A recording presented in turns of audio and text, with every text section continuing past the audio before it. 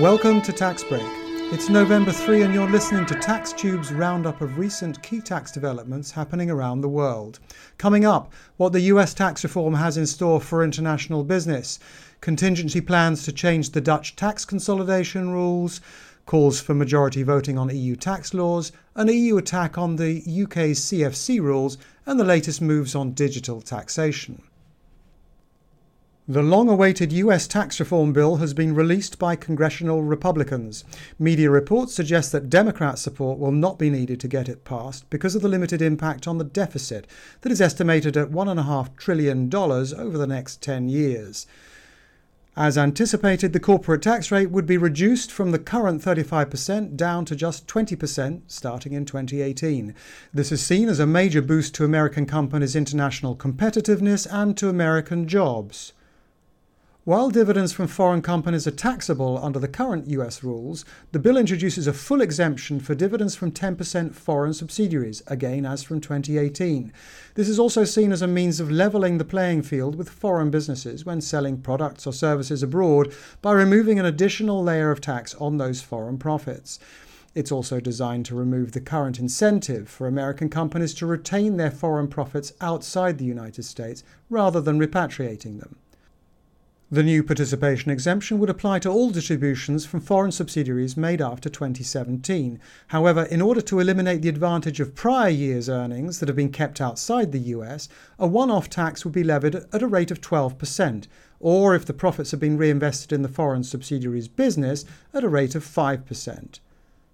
The bill includes three provisions aimed at preventing erosion of the US tax base. The first is aimed at companies that shift income out of the US by allocating it to intangible property or risks held by low or no taxed foreign subsidiaries.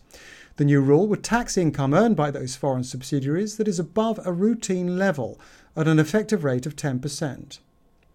The second base erosion provision would be a worldwide debt cap. This would broadly limit the net interest deductible by a US corporation by reference to its share of the group's worldwide earnings. The new limitation is seen as a means of discouraging excessive leverage of US companies in conjunction with the new exemption for foreign dividends. The third and final base erosion measure would be a 20% levy on deductible payments, like the purchase of goods, made to a foreign-related party unless, broadly, the foreign-related party elects to pay US tax on its profits. The idea is that this would eliminate the US tax benefit afforded to multinational companies that make deductible payments to foreign affiliates by imposing full US tax on the related profits, irrespective of where they are booked. This rule would apply to tax years beginning after 2018. The plan now is to get the bill through both Congress and Senate in time for President Trump to sign it into law before the end of the year, but whether such a tight timetable can be met remains to be seen. The Dutch government has taken emergency measures to prevent the Dutch tax consolidation rules being used in international tax avoidance structures. The measures are a direct response to ongoing litigation before the EU Court of Justice in case the court rules against the Dutch tax authorities. The case itself involves a Dutch company that was denied a deduction for an intra-group loan that it had used to fund equity capital in an Italian subsidiary. The Dutch rules see this as potential avoidance and deny the deduction unless, in essence, the taxpayer can provide evidence of commercial motives. The Dutch company's argument was that these rules would not have applied if it had been allowed to form a tax consolidation unit with the Italian subsidiary to which it had contributed the equity. But this would only have been possible in the case of a Dutch subsidiary. An interim opinion in the case has held that excluding non-Dutch subsidiaries in these circumstances was an infringement of EU law. Instead of extending the benefits of tax consolidation to this kind of cross-border arrangement, the Dutch government's move would simply deny the corresponding benefits in purely domestic arrangements. These measures would affect a number of tax consolidation benefits, in particular certain interest deductions, loss carryovers, and dividend withholding tax benefits. The European Commission will support calls to free up EU rulemaking by moving from unanimity to qualified majority voting by EU member states. That would mean that it would be politically easier to get certain EU legislation, including tax legislation, passed, given that not all member states would have to agree. The Commission's announcement echoes a call by EU President Juncker for similar reform in his State of the Union speech earlier in the year.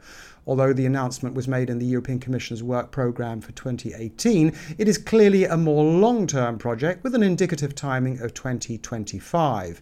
Looking at the shorter term, the Commission's work programme includes a number of existing proposals that it is pushing for swift adoption, including the controversial proposal to introduce common EU tax rules, known as CCCTB, and the disclosure of income tax information, which is presumably a reference to the equally controversial proposal for public country-by-country reporting. The UK CFC rules are being challenged under EU law. The challenge is the latest of a series of attacks by the European Commission against EU member state rules that provide illegal state aid to businesses in the EU. The Commission's challenge focuses on the fact that certain offshore group financing subsidiaries of UK parented groups are effectively excluded from the UK's CFC rules. As a result, these subsidiaries not only pay little or no foreign tax in the country they are located, but also little or no UK tax under the UK's own taxing rules. The Commission is investigating whether this is contrary to the EU's state aid rules because it gives special treatment to low-taxed financing income, whereas other types of income that is artificially shifted to low-tax foreign subsidiaries is taxed in the UK. This is just the first step in the procedure, and the full picture will only be clear once the Commission has finished its investigation. Just 1 month after the OECD launched its request for public input on digital taxation, the EU has followed with its own public consultation. This follows on from the Commission's September communication, setting out its vision for the need to address digital taxation and some possible methods for doing so. The consultation document repeats the need for action, in particular to address the threats to fair competition between businesses and the risk of an otherwise uncoordinated approach to the problem by individual member states. As in the earlier communication, the methods for addressing digital taxation are divided into short-term options, such as withholding tax on payments for digitally ordered goods and services, to more structural approaches, such as a tax based on the location of the users of digital services. It seems likely that the responses to the consultation will be used to develop EU proposals for spring 2018, but whether these will actually be tabled is largely dependent on progress made at OECD level. The OECD has just published responses to its own consultation and is expected to issue an interim report in April 2018. This was Barry Larking with the latest TaxBreak, brought to you by TaxTube. To get regular updates on your iPhone, so you can listen when and where you want, as well as accessing more details such as background reports or the full text of this TaxBreak, just visit us on taxtube.net.